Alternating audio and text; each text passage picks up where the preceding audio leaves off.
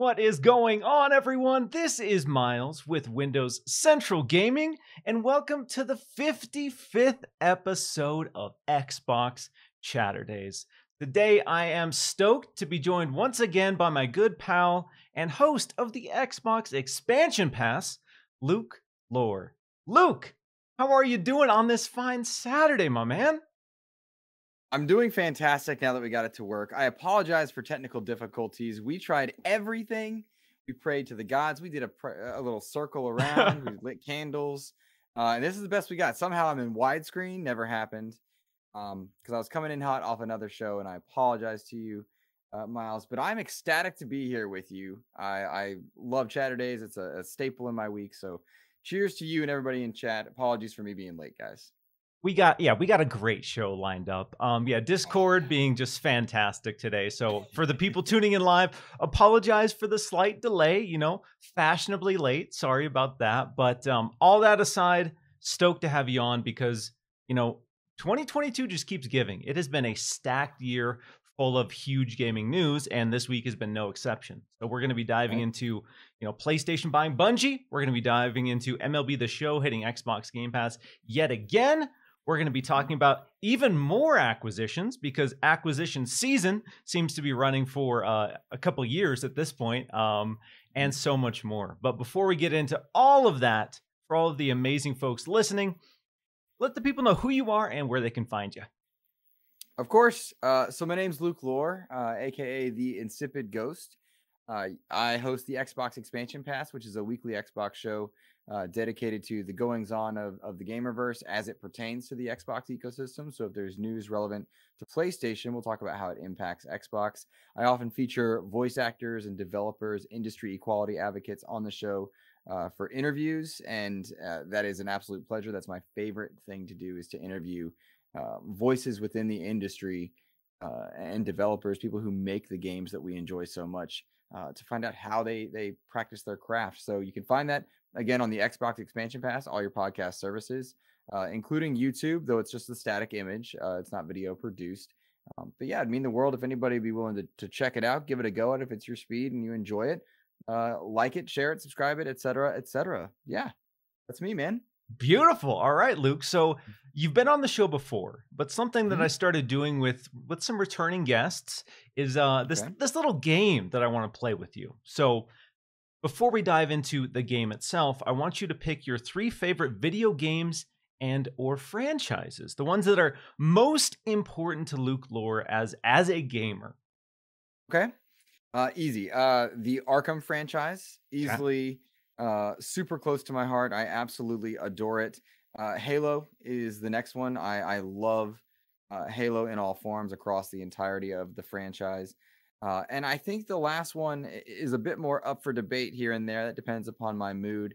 But for today, we'll say God of War.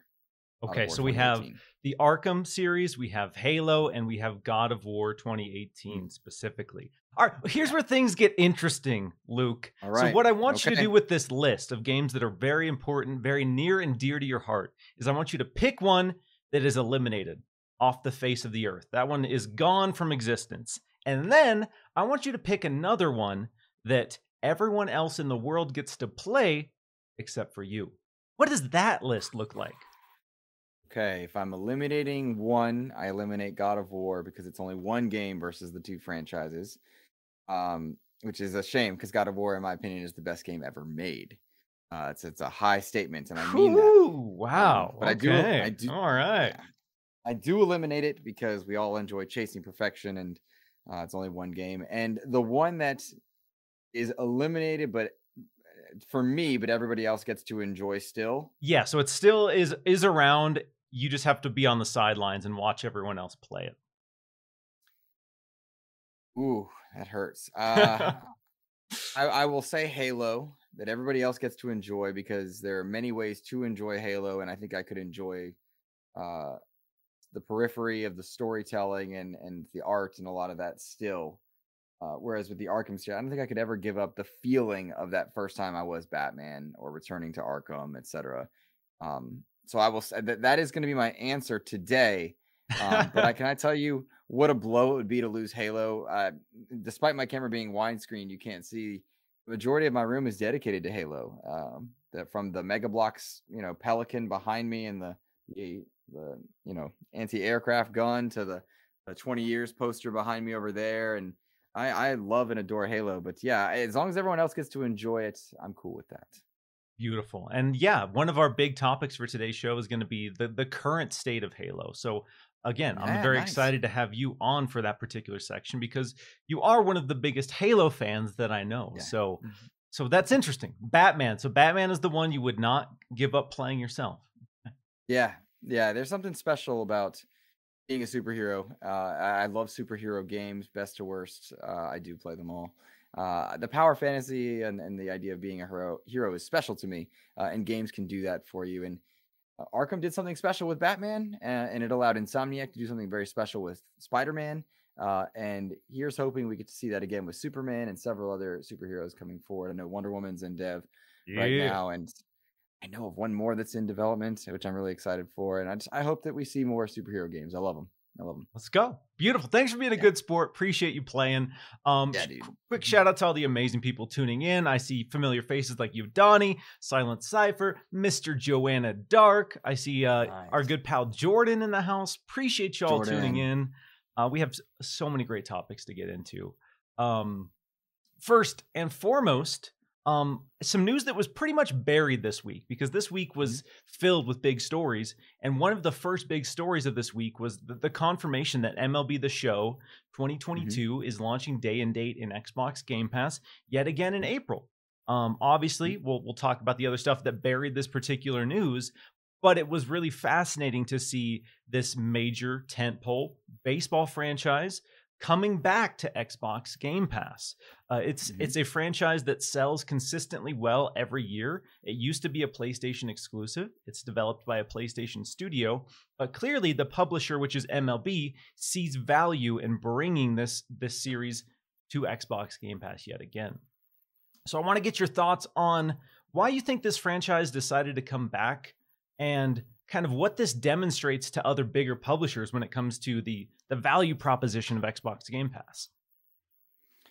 Well, I think it's coming back because clearly it was successful the first time out. Clearly they saw a boost in user base, likely profits is the way that you would do that. You have to think that when it first came to Game Pass last year, it was the MLB that was kind of pushing that to make that happen. Why are we isolating our reach for this game that is top tier, best in class sports game, right? The fact that it's coming to Game Pass again day and date shows that it was a success on some level, and they want to continue reaping the benefits. We've also seen time and again that going on to Game Pass boosts sales of games, which felt counterintuitive to say 4 years ago when we first kind of were in the early stages of what Game Pass was. But now it certainly seems that we have plenty of evidence that it continues to raise the reach of games, raise the ability of games to bring in profits by way of microtransactions. And such, but also just if more people are talking about your game, more people are aware and willing to take the dive. Game Pass has that suite, you get X percentage off if you purchase it. So if it's going to be leaving Game Pass, you purchase it ahead of time, you own the game for a cheaper price. And I think that's just an incentive for any third-party publisher or publisher of a brand that they want to have more reach to go into Game Pass. So I think that's why you're seeing it happen. I think it's a great thing for baseball fans because the Xbox fan base didn't have a true simulation based baseball game, and MLB The Show, as I said, best in class. So why not win-win? Exactly. It's fascinating to kind of see the saga of MLB The Show unfold for Xbox fans because it was particularly interesting that the first time this series was ever coming to Xbox that it launched day and date in Xbox Game Pass, and that's a huge way to kind of bolster the attach rate of this series, which has been associated to PlayStation. There are people in the casual space who would buy PlayStations to play MLB The Show. So for a lot of us in the kind of, I guess, quote unquote hardcore gamer scene, we probably don't really care about MLB The Show all that much, but Xbox seems to be setting this precedent that Xbox Game Pass is for your casual audience as well as your hardcore audience. So titles like MLB The Show are coming. We've seen titles like FIFA, other big sports games coming to Xbox Game Pass. And now with the development of the Activision Blizzard news, there's going to be a world where we have Call of Duty in Xbox Game Pass as well. So there's going to be this future where Xbox Game Pass is going to cater to that, well, the cliche kind of gamer bro, the bro who plays MLB The Show, Madden, and Call of Duty every year, and those are the only games they play. That kind of stereotypical, I think honestly probably kind of mythical gamer at this point, but yeah, I think Xbox Game Pass really understands how to tap into that casual audience. So certainly. what other gaps do you think Xbox Game Pass needs to fill before it truly becomes the ultimate subscription service? Because clearly they want the service to be for everyone. No matter what you play, they want to have something in Game Pass for you. So what are the gaps right now with Game Pass? Well, it certainly feels like the ultimate subscription service anyway right now, given that Bethesda and EA Access and so many others are arriving consistently in there, and they're showing a propensity to bring third-party deals in. But the biggest gap they have in their catalog, not just their Game Pass catalog, but their Xbox Game Studio catalog, is a fighter. They do not have a fighter, and PlayStation has become synonymous with fighting games by way of purchasing Evo and having Street Fighter V be exclusive on their platform. I'm curious to know if that happens again for the inevitable Street Fighter 6. But a fighter is needed for Microsoft franchises or to be represented, whether that's Killer Instinct or some sort of, platform brawler. They certainly do need to have a fighting game in their pantheon of games, without a doubt. And so I think that's the biggest gap for sure. They've managed to fill the sports gap pretty well by way of having EA Access, and whether that's ranging from UFC to FIFA and Madden, etc. But the war for content, not consoles, is showing that if we have a gap, we want to see that fan base is satiated later on. So I think you'll see a fighter come out in the next 3 years at some point. I know nothing, by the way. I'm not an insider on these things. To any of the listeners that don't know, Insider confirms. Yeah, I'm really good at making thumbnails with shocked faces, though. But no, I do not know. But I do think we'll see a fighter at some point, because that's the game that's missing right now from their catalog. Yeah. What do you think they're missing? I agree. I would love to see a fighting game. I mean, what frustrates me about the fighting game conversation is they have Killer Instinct, and they brought back Killer Instinct, and it kicked ass. Killer Instinct was so damn good, and they put out all these amazing characters. They had a couple of great seasons, and then they just dropped it like it was hot and haven't touched it. And they've kind of talked publicly about trying to find a team that specializes in fighting games to kind of spearhead Killer Instinct, and I'm sure that's something they're working on. There have been rumblings from certain quote unquote insiders who say that maybe Microsoft has already found the studio that's going to be working on Killer Instinct, and potentially that's already in the works. I can't say for sure. I haven't seen anything that confirms that, but that's some of the speculation right now. But oh my God, with all of it, with question, real talk. Do you think gamers outside of like content creators who specialize in Xbox, do you think people really want Killer Instinct? Like the masses, like Street Fighter is known to the masses. Mortal Kombat has done a great job at being known to the masses. Non-gamers know Mortal Kombat. Do you think Killer Instinct still has that reach? It could get there. The problem with Killer Instinct is it wasn't like Mortal Kombat, where there was a Mortal Kombat every few years. They were just pumping out Mortal Kombat, and there was a period of time where most of those Mortal Kombats were bad, honestly. But when they came back with Mortal Kombat 9 and kind of reset the foundation, it was still in people's minds. And then they just put out a mission statement that said, hey, Mortal Kombat's really damn good again, and we're going to keep making Mortal Kombat really good. And when Killer Instinct came back, it kind of set that tone. But the problem was it had been so long. It had been so many years since we had a Killer Instinct game that it didn't have that Mortal Kombat level of kind of engagement. So if you start incorporating crossovers, I'll paint a picture for you of how they get this out and get people excited about it. We saw crossovers with Halo. We had the Arbiter in Killer Instinct Season 2. Lean into that more. Lean into your lean into Doomslayer. Get Doomslayer as a playable character in Killer Instinct. Leverage these other massive franchises you have under the Xbox banner and make Killer Instinct kind of this Xbox fighting game. Not just Killer Instinct, but this is a fighting game that represents all of the best of Xbox. And I think that would be a great way to pull people in because, you know, I know like big fighting people like Maximilian love Killer Instinct and have been shouting from the rooftops to bring Killer Instinct back. They need to. They really need to, because I totally agree. They don't have a fighting game. We don't have a platform fighter. We don't have a 2D fighter. We don't have any fighting games on the Xbox kind of first party side, and that's a big bummer. I think I saw some people in the chat mention JRPGs. I think that's another obvious gap that they have, and they've been doing a good job leaning into indies. I think with Game Pass, there's been some pretty cool indie standouts. Edge of Eternity is coming out, and that looks pretty interesting for people who want a decent JRPG. But I think their biggest gap is must-play family-oriented titles. We don't have a Mario Kart equivalent. We don't have a Mario Party equivalent. We don't even have like a 3D platformer equivalent, even though they're sitting on Banjo-Kazooie. Now they're going to be sitting on, you know, Crash Bandicoot, Spyro. So there's a lot of potential there, but we haven't had anything worthwhile in that camp in a long time. We can look at Psychonauts 2. I think Psychonauts 2 is a fantastic 3D platformer. I don't think it's quite as like universal though. I think a lot of hardcore players love it, but I don't think your 5-year-old kid is going to pick up Psychonauts 2 and be able to have fun with it in the same way.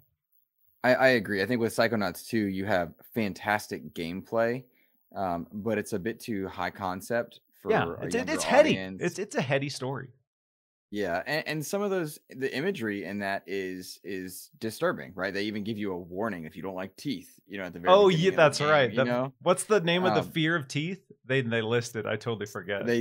Something phobia. I know that. Yeah, something phobia. But you know, the idea that they do need something that is approachable, family based. They do need a fighter. They do have gaps in their catalog, and one thing that no one can critique Xbox Game Studios in its current state is there's not a lack of studios or talent. They've got the IP, they've got the studios. The best part about studios is we tend to think of them as just studios, but those studios have multiple teams within them. A good example is Obsidian. They have the Grounded team, the Avowed team, and I think there's one more in there. A lot of them have multiple teams that eat the studio philosophy, but can work on multiple projects. And I think that's really important to do to avoid burnout. Insomniac taught PlayStation users this a lot when they had Ratchet and Clank, as well as the Spider-Man games, and now Wolverine. And when studios have more than just one franchise they work on, I think it helps foster creativity. And all signs point to that being a thing that Microsoft is embracing going forward. Let the studio culture enjoy. And it'll be really interesting a year and a half from now to watch how Activision's studios are allowed to explore this idea. You're not all going to be Call of Duty support. You're not all going to be isolated to this one franchise. And I think Toys for Bob is the easy one to say, but who knows what Treyarch wants to do that's not a military shooter? Who knows what Infinity Ward is going to work on after they put out Modern Warfare 2 this year, which is, you know, conjecture, but come on. You know, what else do they want to do? And that's the exciting part for me. And I hope that all the major players, Nintendo, PlayStation, Xbox, if they do purchase and acquire things, they allow that creativity to foster, because we only benefit, right? Exactly. You know, $15 a month, play it all. Let's go. Yeah, let's all get our cups and drink some of that Xbox Game Pass Kool-Aid.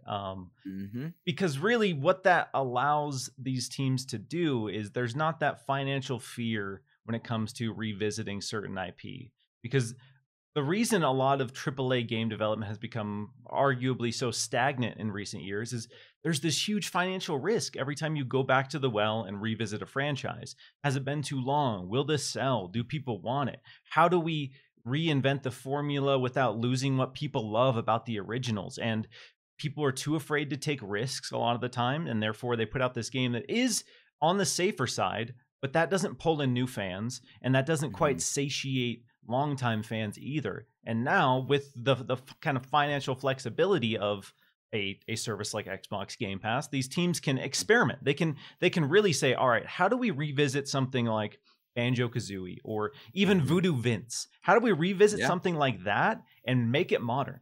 Let's really dig into what this is. And if you give the team like kind of carte blanche to take that idea and run with it, chances are they're going to be way more excited about the project and probably whip up something that's a a little more fun and a little more unexpected. And I think that's really cool. And I think, that's what excites me most right now about Xbox's future, is that flexibility to take those risks. And we know Microsoft has a ton of money. They're pulling in a ton of revenue from gaming, all their other divisions. And so it's exciting to me that they are willing to use that money to actually do something interesting, as opposed to, let's say, what Activision has been doing and saying, all right, well, we know Call of Duty makes money, so we're just going to do Call of Duty every single year. No matter what, we are putting out a Call of Duty. I don't care what it takes. I don't care how many people we need to put on Call of Duty. We're putting out a Call of Duty every year. And to me, that's not that interesting. And I feel like I have to imagine for the teams that are like in that environment, it's probably a lot of pressure and not a lot of creativity, because it's not about necessarily doing something fresh and exciting and new. It's about making sure that this Call of Duty comes out. And again, like you touched on, I think that's going to open up a lot of possibilities with Activision's kind of back catalog. My day job, of course, is a teacher, and we see a lot of teacher burnout and people leaving the profession. And it mimics a lot of what my hobbies interests are, which is video games. And you see a lot of people that are pushed and forced into this one category, and they don't stick around in gaming for very long.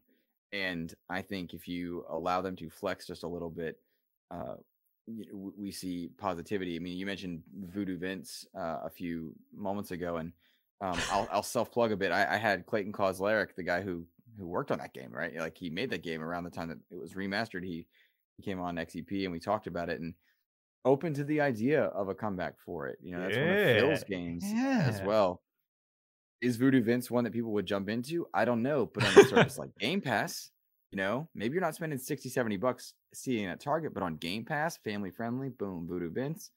That's the right delivery method. And when you have the financial support of a subscription service, it's not a cost to the user in the same way. I think that's the exact place for a game like Voodoo Vince 2 or whatever else is next for them. And I want to see teams be creative. You can have Call of Duty every year now by way of Warzone, by way of a few of the other live service models, and still let those teams breathe. Because when they couldn't breathe, I think that's why you heard some of these horror stories that were coming out of it, along with poor leadership and pipeline bottlenecking, which I think is a lot of the problems in a lot of industries, is where you bottleneck your pipelines.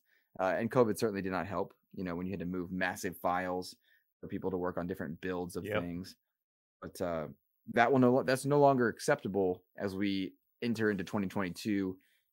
Companies that want to launch AAA games should have a need to adapt to that work from home model in a way that they were allowed to be forgiven for in 2020 and perhaps 2021 as well. No longer is that a built-in excuse, because it's the reality they face if they want to keep making that product. And that's tough, right? Like, that's tough. That sounds so mean and cruel to say, but if you want to produce, you have to support your employees to be able to produce.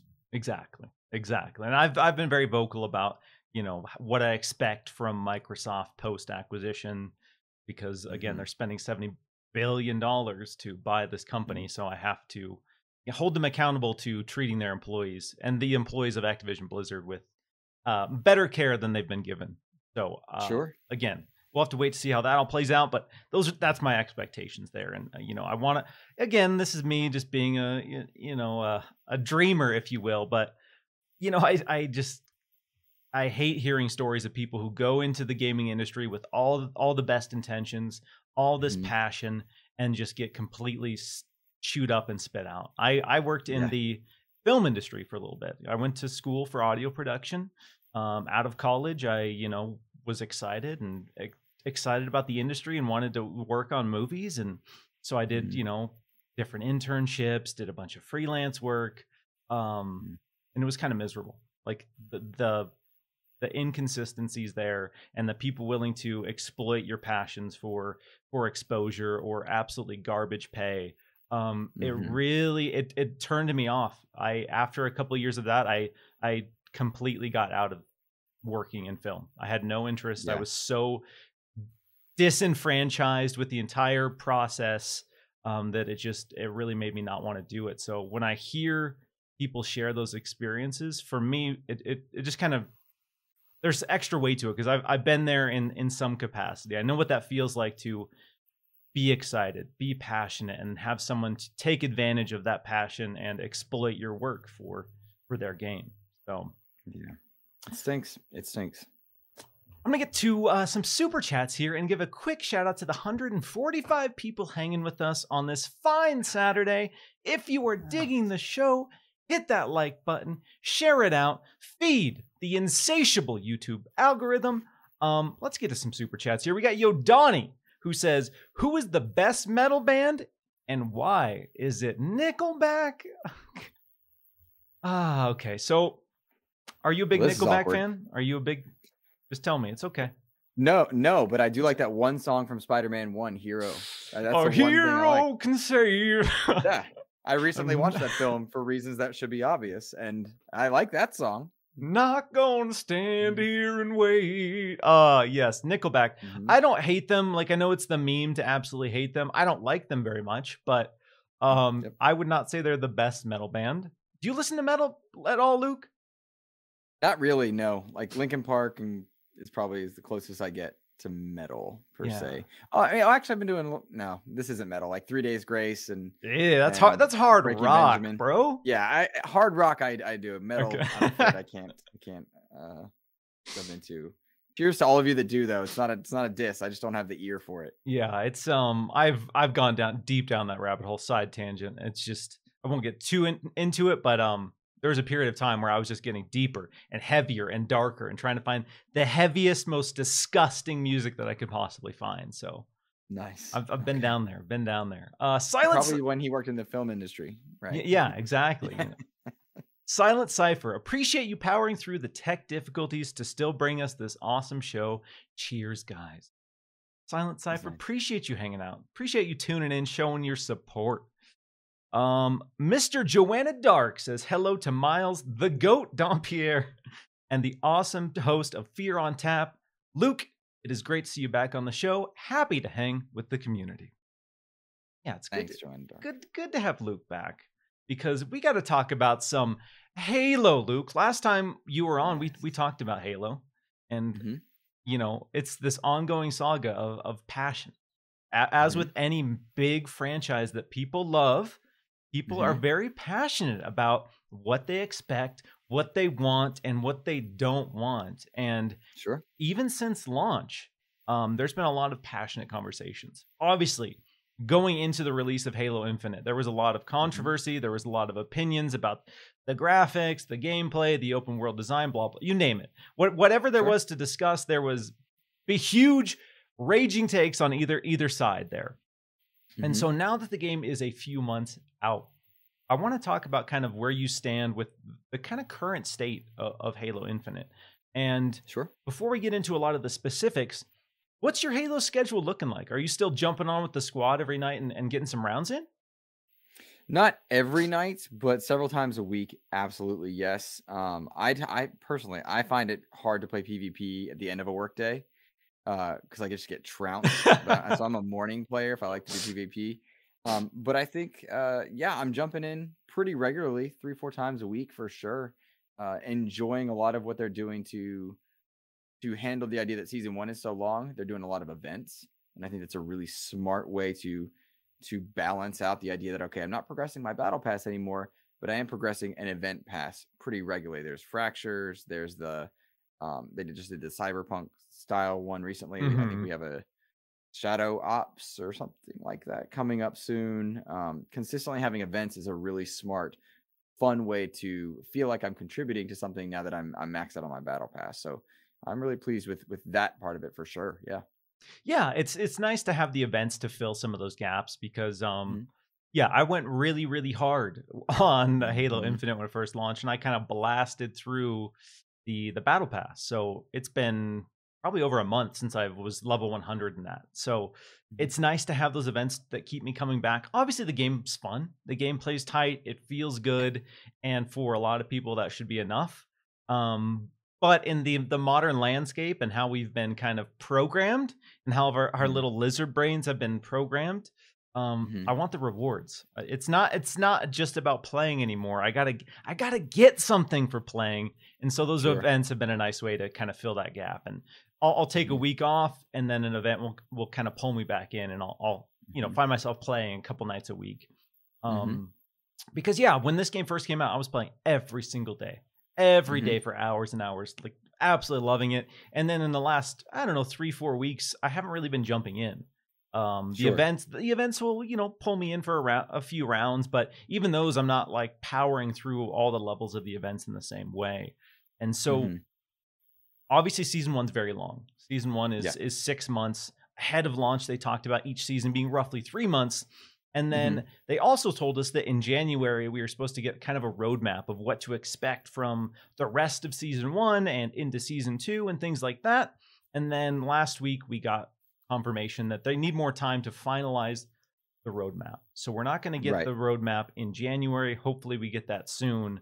And Hmm. then there's been other kind of compounding issues like Big Team Battle. Big Team Battle is Sure. my favorite mode, and I Hmm. haven't played it in weeks and weeks. I know they put out an Hmm. update, a patch this week, and I haven't honestly checked it out to see if it did improve it. It's But feeling good. okay, It's feeling good. that's good to hear, because I was Hmm. so bummed because that was my favorite mode, and I wouldn't even queue to match make it because it was so Right. inconsistent, so many disconnects. And Sure. in contrast to the launch, which I feel Halo Infinite had the best big multiplayer launch in, I don't know, recent history at the very least. It was so Hmm. smooth. I was so Yeah. shocked that I wasn't getting disconnected constantly. I went the first week without having a single disconnect from a match, and that blew my mind. I didn't think that was possible in this landscape anymore. And they came out Right. and did it, and it seems like since then it's just deteriorated, which is odd. So outside of fixes to matchmaking, outside of, some of the stuff we touched on previously, Hmm. what are your biggest hopes in terms of the cadence of content drops for seasons 2 and 3? So I think we need to take a step back for a couple reasons. There's two Halo Infinites, right? They run from the same client, but you have the single player and the multiplayer, and a lot of that is tied, and it matters very differently to different people which one should be prioritized, right? I think we should recognize several factors here. One, 20 million players at the gate is a great number for a Hmm. franchise that in its last first person debut, I think really disappointed a lot of people. Halo 5 did a lot of things well, but it really let down in a lot of ways in terms of a franchise when it Yeah. stands next to peers in its genre. Um, and so to come back and have a 20 million player, uh, 20 million players check it out, try it out, and enjoy Halo again is fantastic. It's wonderful. I also think we need to applaud their cadence of communication better than Yeah. any other live service game right now. They are communicating right from the bottom of the barrel communication abilities like Avengers up through Destiny's Bungie's Destiny to Call of Duty, Vanguard, and Warzone, and they're doing a good job communicating. Here's what we are prioritizing. Here's what we are not. Um, Fixes seem to be regular, identifying and letting people know, all right, here's what we're letting down on. We can see the data. This isn't working. Things like the shop, that the cost and the cosmetics in the shop were told from the on high from the bean counters and whatnot. And I'm very confident, and I have a good authority. A lot of the developers were like pushing back, like that's not going to work. They needed data to show it. Then once they Yes. had the data, it's been out for X amount of time. This shop, these prices, no one's going to get into that. Change it. Once they had the data to show it, now changes are coming. And I think that's par for the course with AAA live service games as a service development. So that needs to be applauded and appreciated. They're adjusting things like Big Team Battle. That said, they do need to continue with these events in order to satiate a crowd that wants that lizard brain. We've been trained. We want to reward every time. Hmm. They've adapted the battle pass. The reason you blew through the battle pass, which you weren't intended to do, is because they adjusted it because everyone complained about it. And so I appreciate their listening to communication. Um, a lot of people will jump out, well, it's not acceptable. It's been in development for 6 years. They clearly had some restarts on that, which is par for the course when you want to restart. And if you're trying to get it right on a reboot, I want them to get it right. And that campaign was a joy to play. Hmm. And I think we need to cheers to that. They created an engine in the Slipspace engine, which is meant to provide for years and will likely provide outside of Halo as well. Um, to answer your specific question, as I go very long winded here, I'm sorry. Oh, it's all good. Um, seasons 2 and 3 need to have a better sense of progression and reward. Cosmetics are continuously being updated for this game, and they seem to be adjusting things. It looks like we're going to have different models of Spartan, right, to try and complete and flesh things out on, from Reach all the way through the samurai styles. But the show should bring new models in. Maybe one of the seasons is spec'd around the show, or some events are spec'd around the show for show style cosmetics. And I think that's really cool. I think they learned a lot from Master Chief Collection. I think they learned a lot about what unlocks mean to players and how to let a battle pass be available to you. Players that jump in for season 2, if they've got more inviting things for people in season 2, you can still unlock the battle pass for season 1. And that's really cool. So I expect once season 2 hits, then we're truly seeing the intention of what they want Halo Infinite's multiplayer to be. I'm a bit forgiving because of all the frustrations, all the things that they've dealt with as 343, as well as COVID, and launching a system and then delaying a game for a year. They've shown they want Halo to succeed. They have shown us that. And it's in season 2 that I will be expecting the absolute best of the best. They've got the product out there. Now they need to refine it. Season 2 is where we're really going to need to see it happen. But the nice thing about this, Miles, is while they're figuring it out with season 1, they got really lucky that Call of Duty Vanguard is not what people wanted it to be. That Battlefield 2042 is not what people wanted it to be. They got really lucky that those two kind of heavy hitters that launched in that same window didn't hit hard. Crossfire X does not seem to be like it's going to be landing in a big space. I mean, Remedy's being slow to get codes out there. There's very little popular, like spotlight on that, and publicity for that. So it looks like Halo's got the breathing room to get these fixes in, and people will come back. People will check it out. But 20 million, nothing to sneeze at. I'm really happy with it. There's things that we all want and deserve as player bases, and it looks like the developers want and deserve those things as well. Yeah, it's really fascinating to kind of look at Halo Infinite as this platform. So when you look at the fundamentals, they did pretty much everything that they needed to do. They had a game that played well, they had a game that looked good, and they had a game that kind of reinvented a lot of what people love about Halo, while still introducing stuff that makes it feel modern and pulls in new players. So like you said, 20 million, that is a huge number of people playing Halo Infinite. You have to imagine the free-to-play multiplayer is a huge factor, and that is something that they haven't really done on that scale ever when it comes to like a humongous budget free-to-play game. And so obviously there were going to be some learning curves with monetization. Obviously they didn't, in my opinion, get monetization right out of the gate. We don't know what the conversations looked like behind the scenes, why they decided those things, but there were a lot of fair criticisms about the value and what that game expected from you financially and what it rewarded you for your investments into it. So like you said, they are addressing that, they are fixing that. I have to imagine that this extended season 1 is basically just like a 6-month research gathering mission. It's, the game is officially out, but season 1 to me feels like kind of just this long, super extended beta, if I'm being just kind of blunt about. And that's not to downplay what the full product was. I didn't have a huge amount of complaints, but that being said, it's clear to me that season 1 has just been about figuring out the habits of their players and how to incorporate that in future seasons. That being said, I'm hoping with seasons 2 and 3, outside of Co-op and Forge, which fingers crossed that those are still on track for seasons 2 and 3. We'll see. They have kind of alluded to the idea of maybe that not happening in subtle ways, but I really want to see more consistent maps. I think that is my biggest frustration right now, is that season 1 is 6 months.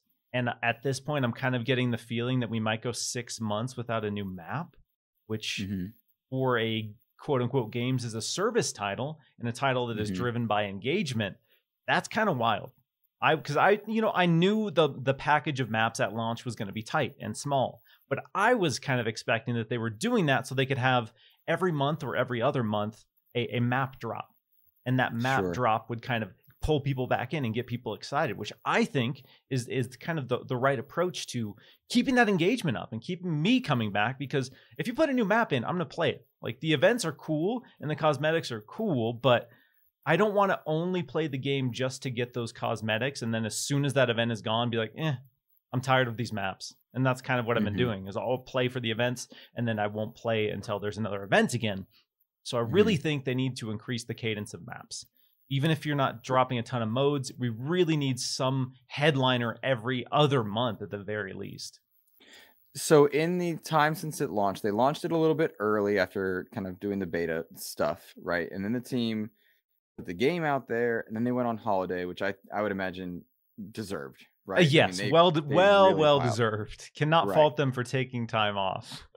Right. And in returning for January, they had big team battles to fix. They had to clean up probably bugs and issues from all the data they gathered over holiday when they just got slammed with server pings.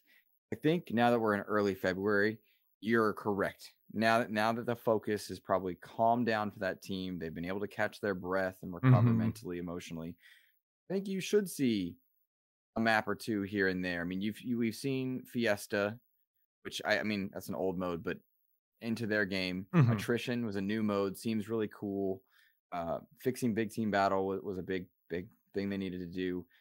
Yeah, now that some of these things have been squashed, it's time to start rotating in a new map here and there to maybe bring a new weapon or two in or a vehicle in, and Yeah. they've got a sandbox to play in. It's time to start letting us play in it in a different way, for sure. And so I think you're correct. They do need to have some stuff. I just think that since it launched, there are a lot of things we can point to as to why we didn't get it.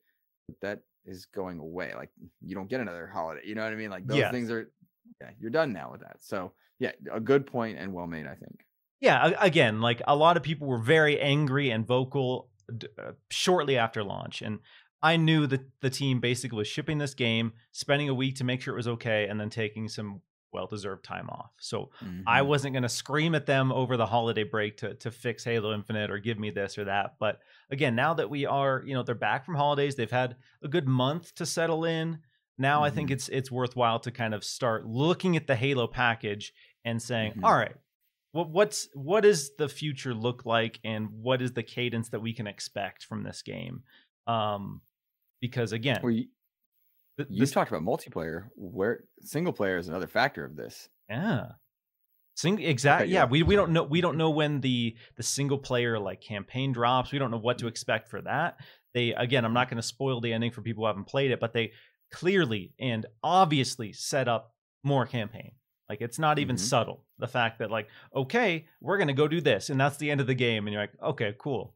Obviously there's Hmm. more campaign coming. We don't know what that cadence looks like. Is it going to be Destiny where once a year we have a big seasonal drop that's focused on some new big baddie, or is it going to be longer?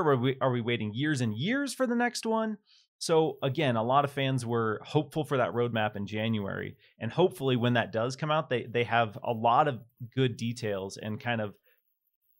My main hope with this is that it kind of satiates the very vocal people who are unhappy, because there's a group of people very unhappy with Halo Infinite right now, and there. I mean, to be frank, there's going to be a group of people who are probably always unhappy with Halo Infinite, but Hmm. a lot of these people are hardcore fans, and some of their criticisms, when presented in a nice way, Hmm. are valid. There's definitely some valid criticisms of how they've been handling this games as a service approach, and I want to believe that moving forward they've learned some lessons, and we'll see a more consistent Halo Infinite on the single player and multiplayer side moving forward, or campaign side, because you better give me co-op. I swear to God, if that Hmm. gets delayed again, ooh, I'm gonna Hmm. again, not to be an entitled gamer, but Well, there are certain promises they made, certain ones that are understandable they couldn't fulfill, certain ones that are not understandable, and timelines can be difficult. And I think we can be forgiving as a community for sure, because Halo, like Star Wars for me, all Star Wars is good Star Wars in my mind. There's a tier system, but I love it all. I will always love Halo, right? If I'm willing to play the twin stick shooters, like I love Halo. Um, but there are some things that they need to address, and they know they need to address it. And I appreciate their communication about it. They're saying, yes, "Hey, this is what we're working on. This is what we need to work on. This is still a top priority. This is not as much a priority, but we know we need to do it." And to me, 343 in this, I don't know that it's new, but it's publicly new. This new kind of approach they've made has been what I think all games as a service model communication should be. Yeah. Here's our priority list. This is what we're working on. This we were working on. It's not working. What we're trying is not going well, so it's being moved to this. That is good, right? That is better than no communication. I'm part of another community that really loves a live service game that's not beloved, and their communication is trash. It's terrible. It's frustrating.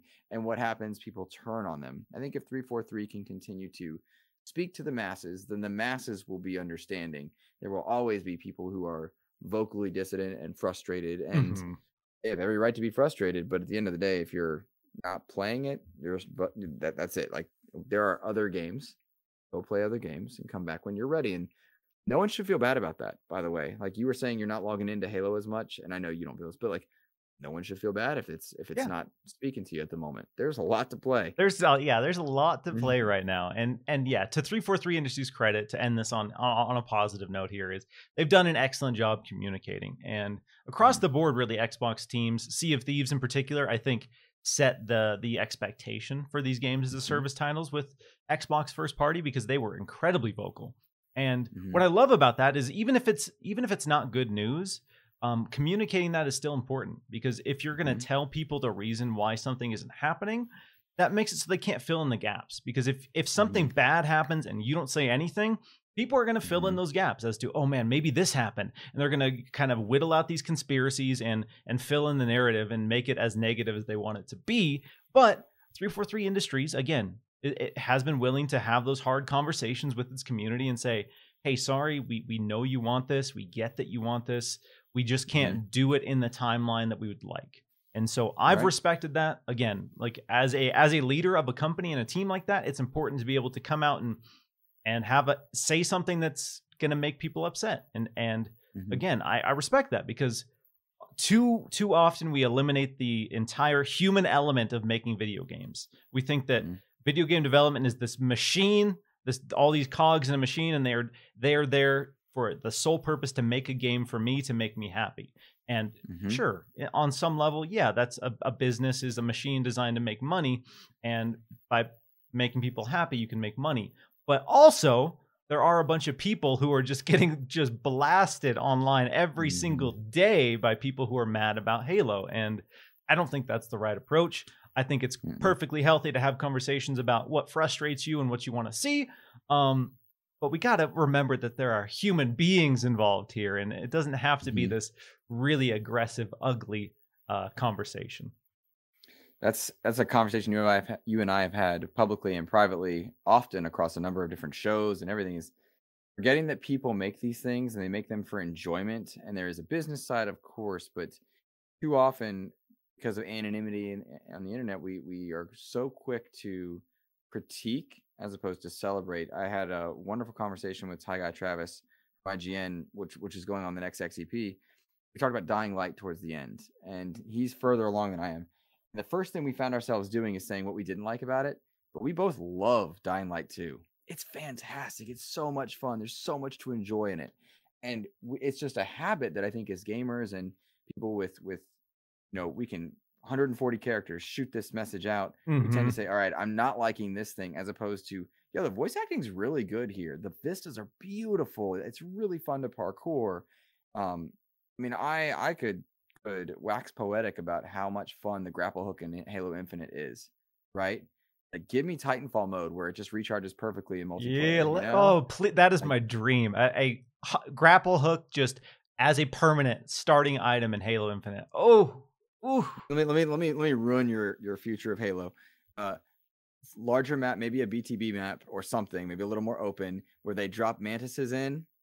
And you have permanent grapple hooks as a thing. You're playing Titanfall 3, baby. Let's go. There baby. you go. Let's do it. Limited time mode partnered with Respawn. Let's do it. That'd be so much fun. Oh, come on. And I like the grapple hook and the ability to throw plasma canisters in Halo Infinite are two things that immediately jumped up to like the most fun mechanics in any video game ever. They never got boring ever.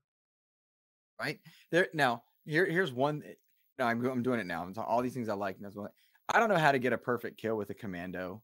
That's my biggest critique. There's an achievement for it. And I can't do it, Miles. Oh, I've come done on. tried. You gotta, I you haven't gotta, you done it gotta yet. feather that trigger, dude. You gotta just It's kiss a it. Just kiss it. just a little Pa, touch pa, pa, touch. pa, pa, Okay. pa. Yeah, just if you fully Okay. automatic, it kicks up. And if you want to do that, the pro strat is start at the center of their chest and just hold the Okay. trigger. And as it bounces up, like the fourth shot will be a headshot and they'll die.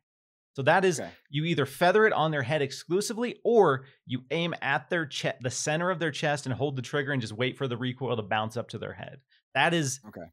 at first I did not get the commando. I was really frustrated. I was like, this thing is garbage compared to the VR. It's garbage compared to the pistol. It's garbage compared to the assault rifle. Why on earth would anybody use it? And then once it hit, oh, you're taking people down fast. So Really? fast. Okay. Yeah. So that's the meta of the commando. So I need to, what is the phrase? Get good? Yes, I would will get recommend good. getting good. That's your main problem right now. Is you're Thank really you. bad at Halo, and that's it. Thank you. Thank you for coming to my TED Talk. Good. One, two O's or just a U? You, for good? yes, Okay, got absolutely. it. Yes. Thank you. Thank you. Underlined. Here we are. There we go. All right. So speaking of Halo, there's been a small development involving the creators of Halo this week. And I feel like we got to touch on that a little bit because there's some interesting tidbits and a little anecdotal stuff we can talk about. But the long and short of it is that PlayStation, of all people, has announced that they are acquiring Bungie for $3.6 billion. So we are PlayStation an own Master Chief now? So yeah, unfortunately, the reality is now PlayStation owns Halo, and that is the ultimate counterattack to Xbox. Rest in peace, Halo Infinite. All future content for Halo Infinite stop support on Xbox now. So Done. It's sorry, done. had a good run, good couple months, but that's the reality. But in all seriousness, a good response. In all seriousness, this news was pretty big. Quite frankly, a little surprising. So before we talk about all the different elements of this and all of the wrinkles that have happened since the initial announcement, I got to know what your initial gut response was when you saw the headlines on Twitter. What were your thoughts? How weird is it, Miles, that I couldn't care one way or the other? And it's because we're like 2 weeks removed from this $70 billion Activision deal. And I was like, oh, Bungie's okay, cool. Okay. And it was so weird. That's huge news. It didn't even blip my radar. I was like, oh, Sony bought them, cool. And then you start generating some questions. All right, what does this mean for Destiny? What does this mean for exclusive content? And then you read the breakdowns, and I was really high on the deal. First impressions, I didn't do much for him. And as I read about it, I was like, this looks like a great deal for Bungie and a great deal for gamers based on some of the specifics. And I'll wait till you ask more questions to go further there. But it's how strange that 2 weeks removed, 3.6 billion didn't feel like much, and it didn't feel like it was a big deal because of what just happened. And it is a big deal, and it's really great. And there's a lot of cool things to talk about and ways to break it down. And I'll let you spearhead that conversation. But I just didn't get phased because I was so desensitized. 70 billion for Activision, 3.6 for Bungie. Yeah, and it's when we were talking about the Bethesda acquisition initially, we were flabbergasted by $7.5 billion. Like that amount, right. I remember seeing that number and being like, I can't even comprehend that much money. I can't wrap my mind around having that much money. And now, like you said, Activision comes around, Microsoft is throwing around $69 billion like it's nothing. And cash. Yeah. And then cash deal. And then, yeah, this news comes around, and it's by comparison a much smaller amount of money. Right. That being said, it was, there's been so much speculation about who might buy who and who's next on the acquisition target list, all that stuff. Sure. It was honestly a little surprising for me to see PlayStation announce this deal, considering that there had been talks with Xbox. Bungie reportedly had approached Xbox about being acquired. And the talks were that Xbox said, no, that's too much money. We're not interested in that deal. So that to me was really interesting. So when that kind of broke that Xbox wasn't interested, I knew that Bungie was kind of shopping around. But I Mhm. didn't really expect PlayStation to be the one to swoop in and say, all right, let's do this. But the more I think about it, the more I look at the legacy of Bungie, and it really started to make sense for me because Mhm. Bungie is huge on PlayStation, and PlayStation leveraged the launch of Bungie 1 and 2 with a bunch of exclusive content that, kind of Mhm. solidified the player base on that platform. Mhm. So we got to talk about the specifics of what this deal looks like because when this news Sure. broke, a lot of people were like, "Oh, what Bungie? Or yeah, Destiny's exclusive to PlayStation now. That's crazy." Mhm. And you saw a lot of takes like that immediately explode. But as people read into it and figures Mhm. like Jim Ryan came out, it became very clear that this was not a traditional video game acquisition. This wasn't Mhm. PlayStation buying Bungie and dictating where their games go. This was PlayStation buying Bungie and Bungie remaining as a multi-platform independent publisher under the PlayStation banner. So Mhm. they were very vocal about what exclusivity would look like. There are Mhm. on the Q&A on their website, they talk about their future games coming to rival consoles. They're not just saying multi-platform because people were speculating that multi-platform meant, okay, yeah, PlayStation and PC. No, they are straight up Mhm. saying rival consoles. Their future games Mhm. will come to rival consoles. So Mhm. was it shocking to you to kind of see PlayStation acquire this team and then learn that Bungie would make multi-platform games? I think at first, yes, it was a little bit surprising to know that they were willing to publish on other platforms. And then when you take a step back and let emotions kind of subside, you realize that Microsoft's been publishing on other platforms. You can look at Ori showing up on Nintendo platforms. You see the MLB The Show deal going to Nintendo Switch. And you realize that this is indeed the future. The war is for content, not consoles. And I've seen that phrase show up in a number of different journalists' articles of late, content, not consoles, and it makes perfect sense. I was surprised by, I want to say it was Jez Corden from Windows that said Xbox was approached by Bungie for purchasing, and they said it's too expensive. That surprised me, Yeah. but I wonder if given the money they've been spending and the investment they're putting into Halo, transmedia would have been expensive. The idea of okay, if reason I think Sony wants Bungie is to gain the live service knowledge that Yes. Bungie brings, as well as the ability to create Bungie IP Destiny content in the film or TV show industry.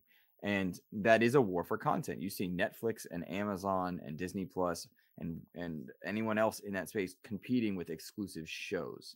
They want their properties to be where I haven't canceled Netflix because of The Witcher, right? I'm on Yeah. Disney Oof. Plus because of Book of Boba, no, because of The Mandalorian. I'm on, all of these different places for X or Y shows, right? Sony wants Destiny in their pocket. It makes them more approachable and viable. And it's the verbiage was really fascinating because if anybody under a rock has not figured out or realized this was not a response to Activision, this has been a 6 month plus deal that they've been working on, and Yeah. um, yeah, the verbiage very specifically says they want to publish on other places because that's what's going to be best for their IP. And we are within our lifetime, Miles, approaching a time where hardware is not a thing, right? Where it's a login. And if Sea of Thieves ever comes to PlayStation, and it might, you're going to be logging into your Xbox account. If you want to play Destiny with the latest content, you might be on your PC logging into your PSN or on your Xbox Series, whatever, logging into your PSN. That future is now on the table in a way that it wasn't a year ago. And for anyone that's still in doubt of that, I recognize and appreciate the people in doubt. And you might think it's weird to say, but last week Microsoft bought Activision, Crash Bandicoot, and Spyro, who made their names on PlayStation, are now Xbox properties. Call of Duty is now an Xbox Game Studios or will be an Xbox Game Studios thing. Bethesda is Xbox Game Studios. Sony now owns the creators of Master Chief, and we're publishing MLB The Show on Nintendo platforms now.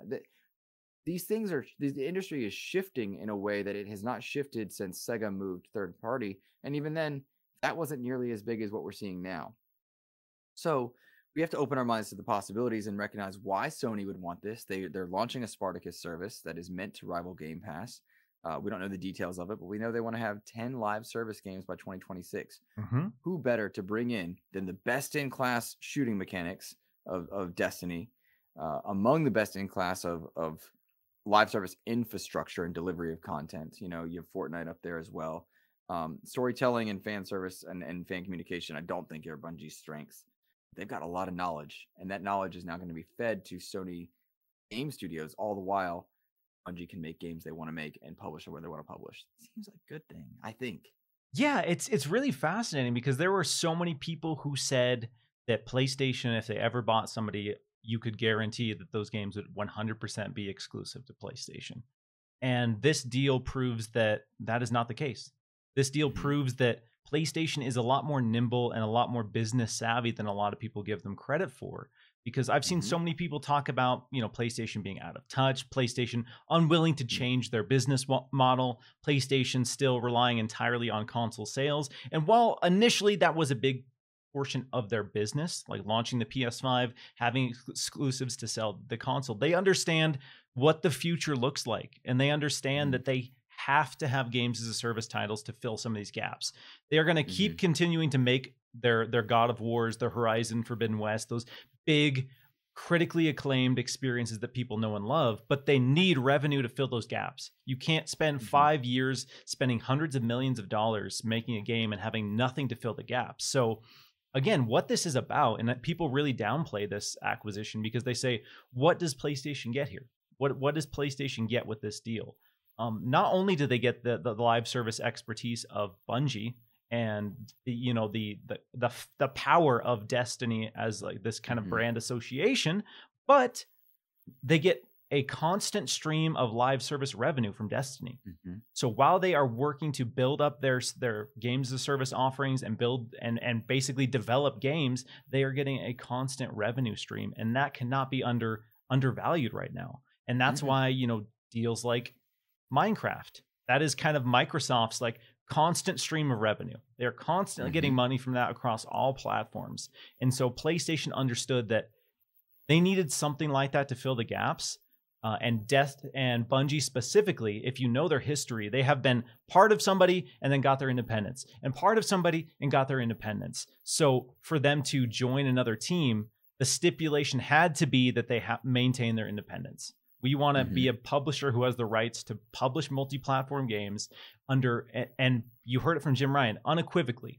There will be no exceptions where they are forced to make a PlayStation exclusive. That's the reality. I'm still seeing people say that, oh yeah, down the road it's going to change. I guarantee you there is legal wording in their contract that would forbid that from ever happening. Not saying that they wouldn't be inclined to maybe make a PlayStation exclusive at some point, but they will never legally be forced to make a PlayStation exclusive. Right. And that's what's really interesting about this whole deal is the fact that Bungie has this legacy of fighting for their independence, and then they are acquired yet again. And there's nothing to say that Spartacus subscribers won't get special rewards the same way Game Pass subscribers get perks. There's nothing to say that won't happen. My frenemy, Mr. Badbit, who I just hate that I'm giving him a Give us a shout out. Yeah, Mr. Badbit with the Mr. Bad Takes, as I call him. But he's just the worst. But he postulated the idea on his show and privately, the idea Sony is becoming more open-minded to a lot of things. They're launching onto PC now and seeing the dividends paid. And so anyone that's still fighting that future, I think you're fighting in futility. No chat room warrior need die on that hill. But he postulated the idea that Sony might be willing to, as Xbox is showing a willingness to, give people a taste on other platforms. You play Ori on your Nintendo Switch. We've got more of that kind of stuff over on our platform. If The Last of Us's multiplayer element ever launches on PC or even into a Game Pass like service, oh yeah, you're suddenly playing this is the example is the multiplayer of Uncharted or Last of Us. Well, we've got the Uncharted's and the Last of Us over on our services, and I think that's not something in the near future, but in the far future, why wouldn't Sony publish over on Xbox to give people a taste and say, hey, we've got more over here? We've seen streaming services experiment with that. We've seen shows do that. I don't know why we wouldn't see different types of deals set up for that purpose. Try our stuff, check it out. Xbox is experimenting and has experimented with that. Um, that's the neat part about content wars, not console wars, but content wars, is the possibilities are suddenly far more open than they've ever been. And I'm excited by that. And Bungie Yeah. is a really cool studio to experiment with, right? Another thing that occurs to me, and I don't know if I'm speaking purely out of ignorance on this, but in acquiring people that are publishing on other platforms, you gain insight into their process, right? You gain insight, like once they have Activision's books and whatnot, they can look at how Activision and Sony work together. Are there things Sony does well that we need to emulate on the back end? Are there things they don't do well that people don't like on the back end? I don't know if that's too in the weeds or too, dartboard with strings in between them. But I think that's cool as they gain insight onto each other to learn more about customer engagement and such. Yeah, absolutely. A lot of this is basically understanding how to handle multi-platform releases, because obviously Bungie and Destiny, they're multi-platform, their updates come out at the same time across multiple platforms, and I think that experience and that knowledge will be huge as PlayStation unquestionably moves in that direction. I don't, Right. you can have your opinion, you can have your belief, but to me, there's no world where we don't start seeing multi-platform PlayStation releases, whether it's Right. on PlayStation and PC day and date, especially on the multiplayer side. I think that is guaranteed. I don't see a world where that doesn't happen. I know some people are still fighting that, saying, yeah, PlayStation still is going to have console exclusives first, and then it'll come to PC. PlayStation is trying to make money. PlayStation understands how to make money. They are putting their games on PC and making money. So they are going to continue to put their games on PC. And if you can basically get that word of mouth, as we've seen with Forza Horizon, Halo Infinite, these games that are huge, have huge player numbers, dominate headlines, dominate the conversations, you can't ignore that. And PlayStation will not ignore that. You're seeing games that launch day and date into Game Pass chart on best-selling Steam. Yeah. Right. And that is proof positive that the system works. God of War lit Steam alive when it hit the PC space, and Oh yeah. there's so much evidence to show that it doesn't hurt your brand. It helps it. And I don't know why anyone would still say, no, we want you to isolate yourself onto, I think PS5s are around 15 million right now. No, we want to make a game just for 15 million people, when you could make it for 15 million consoles and growing, as well as the entire PC space. And we know, and we have learned, and I have in a very amateur way learned, that in developing for PC, you're developing scalable games where the demands of processing and such can scale in a much different way than I think I understood when I was just a console peasant and pleb. Yes. Right. Shout out to my fellow console heathens. That's right. And the question of, will Xbox One hold that Xbox Series games? There's an element of truth to that, sure, but it's far less impactful than I thought, I think. And I don't think we're in a future where, Paul, I might be getting into the weeds here, but going on to PC seems to be a good thing for development. Yes. At least from the outside looking in. And again, Miles, I am not a PC guy. I'm not an engineer. But on the outside looking in, it seems to me like it's a good thing. Yeah, you heard early on, one of the main reasons the Xbox 360 and even the original Xbox took off in the way they did when it comes to developers jumping on board is it was similar to PC. So it was way easier for them to develop on Xbox than it was for PS2.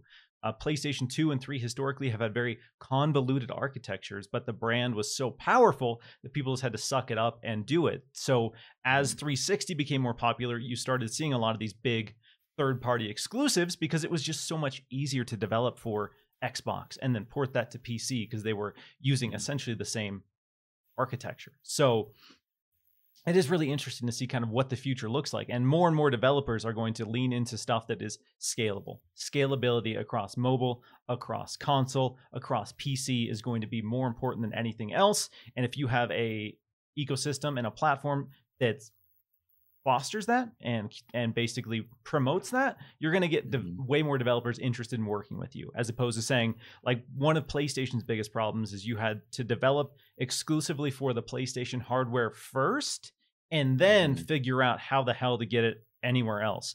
One of the primary reasons Bloodborne doesn't exist anywhere and Bloodborne doesn't have any sort of enhancements is because it was made on PlayStation, and Lord knows if they've lost the source code or what the situation is there, but people have been screaming for Bloodborne on PC and screaming for Bloodborne enhancements, and we don't have them. And it's probably because of how that game was originally designed, and it was probably not very easy to, port that to other infrastructures. And it's probably gonna be a situation where they got to go into the back end and completely redo everything to be able to port that. And so, PC is scalable.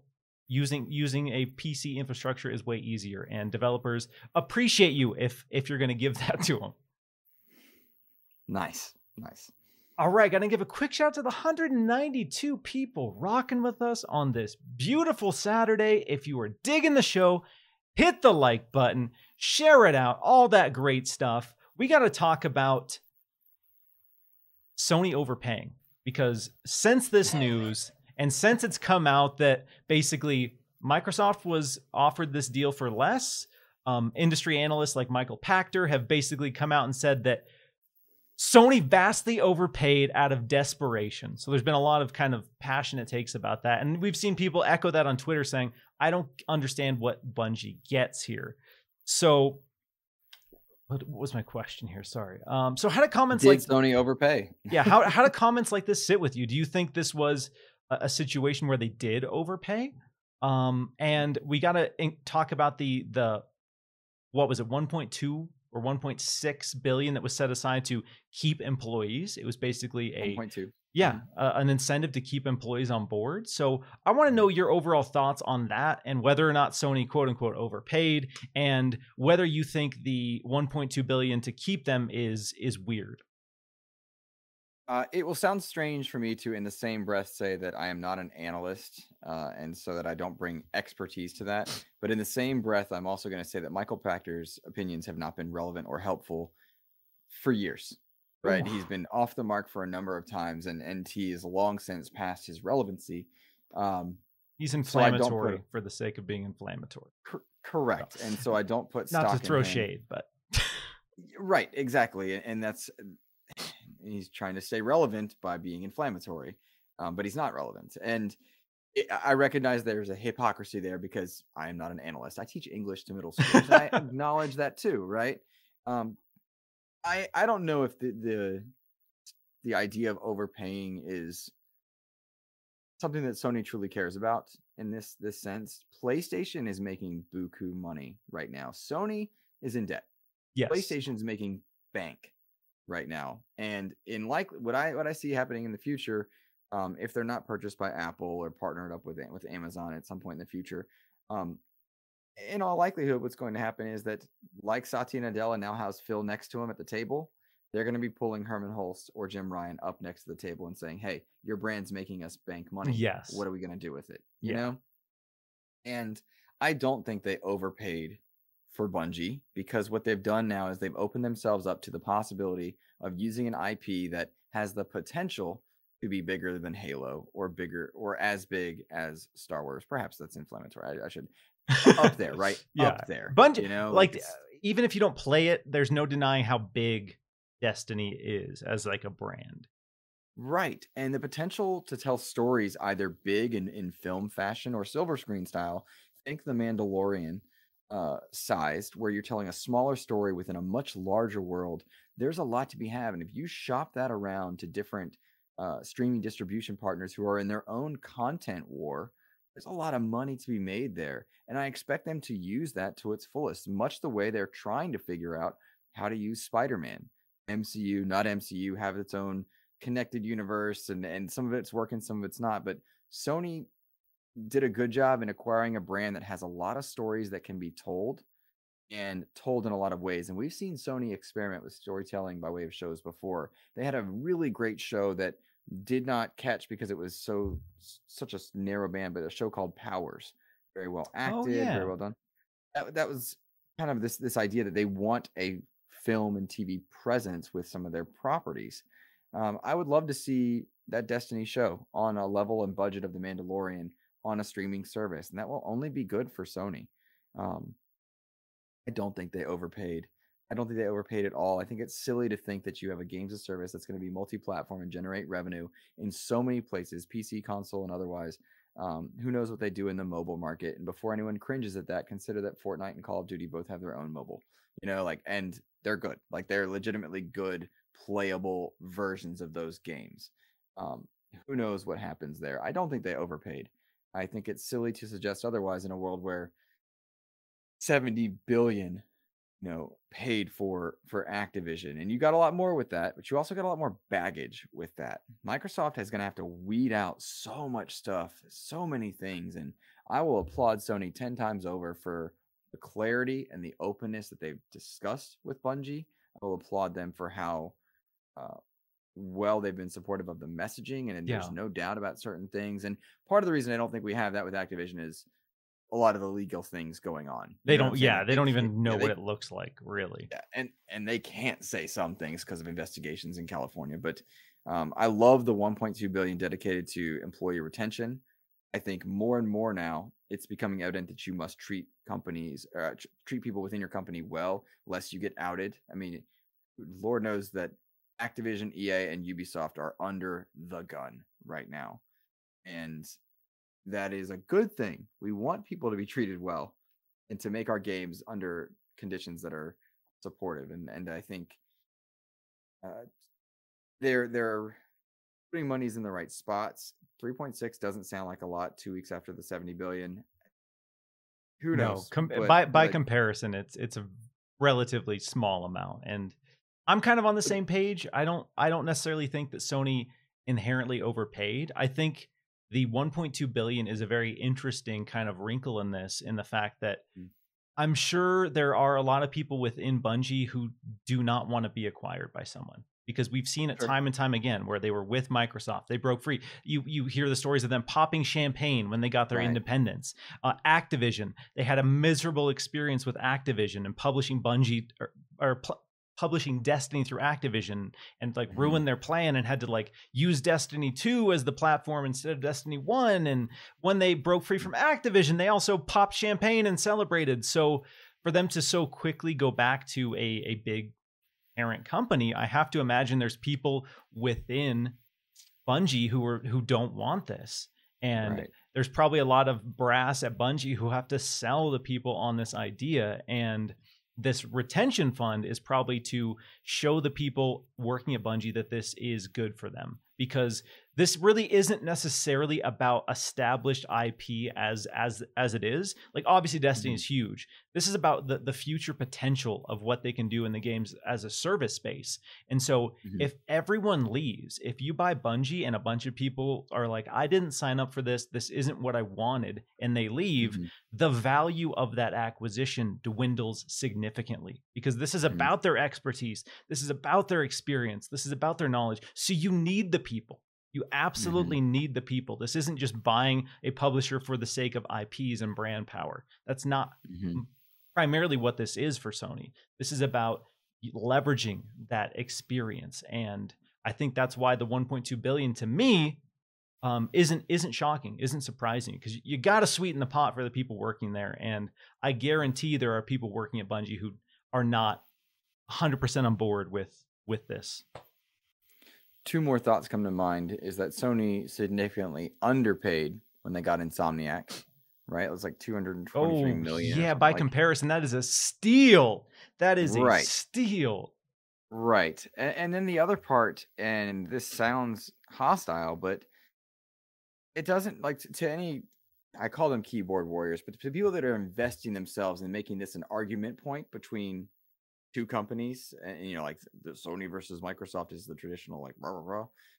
Not our problem, not our problem. It's not something I need to worry about. It's not something I need to stress about. It sounds to me like nothing's going to be affecting me as a gamer. I'm not a Destiny player, but it sounds like as a Destiny player, I wouldn't be impacted by this, whether they overpaid or underpaid. It's a fun talking point, but at the end of the day, doesn't matter. Doesn't matter. Does not matter. I'm still going to play Destiny if I want to play that, Yeah, it's funny to have people talk about it. For me, I sit on the sidelines. I watch all these companies spend 70 billion, 3.6 billion, just dumping money on video games, and I'm over here like trying to buy a house that isn't $1 million. I'm out here Yeah. on the streets just being like, dog, just if you could just give me like 1 million, I could get a Mhm. mediocre house. Yeah. Like, and that's the world that we live in. So some people get to throw around 70 billion, and then the rest of us are out here just on the sidelines saying, oh, you overpaid. You overpaid for Bungie. 3.6 I'm a billion? t I've I'm a teacher. At the beginning of a month, I eat good. The end of the month, we got some ramen, boo? because Got what's up? ramen? We'll throw an egg in there. We'll make it fancy. You know what I'm There we saying? go. Yeah, Yeah, there we go. you know what's Sprinkle some parsley on there. There we ooh, go. parsley. Oh dang, Yeah, you getting wild with it. baller. You've made some I did. ramen in your day, boy. Yeah, let me tell you. All right. So now that we've talked about, a confirmed acquisition and the big acquisition of last week, we got to talk about what's next. Because, Oh, yeah. the speculation it just continues to ramp. And then it's amplified when you have folks like Jeff Keighley and my good pal Jeff Grubb come out and say that, yeah, I've heard that there's going to be more acquisitions. I'm hearing that Mhm. there will be more acquisitions. We don't know what that looks like, who it is, but basically these people are saying that folks like PlayStation and Xbox have billions of dollars that they need to spend in a certain period of time. I'm hearing figures Mhm. thrown around that PlayStation needs to spend another 10 billion, and I'm hearing figures that Microsoft needs to spend another 50 billion. And again, we were just talking about money being thrown around, and imagine being in a position where you have to spend 50 billion. Like Mhm. imagine that, like that sort of I luxury. I can't speak for you, Miles, but I can speak for me in saying that the Xbox Expansion Pass is open to acquisition for any number of things. If you want to acquire my podcast, I need to eat. So, So you know, I've just already throwing thrown the that go. out. I already told Xbox 1 billion. You can acquire me, as an individual. I don't know what that looks like, what you'll want, but $1 billion, and that's it. You can put me under your Xbox banner. Whoever you're talking to, Miles, let me just talk to them as well. For 1 million less than that, I'm available to Oh, you. come on. Don't you Price is Right me, dude. Not I will here. undercut the market. Don't you do it to me, man. And then to further add to the speculation and the heat of all of this, it came out that Saudi Arabia, the country of Saudi Arabia, put $1 billion into Capcom and Nexon. So there's companies, or there's I people out. legit never heard that. Are you serious? Yes, there are people completely outside of the video game industry. Now countries are investing in video game publishers because they see there's money to be made. So it's the Wild West right now. There's so much money being thrown around, and there's going to be more money thrown around.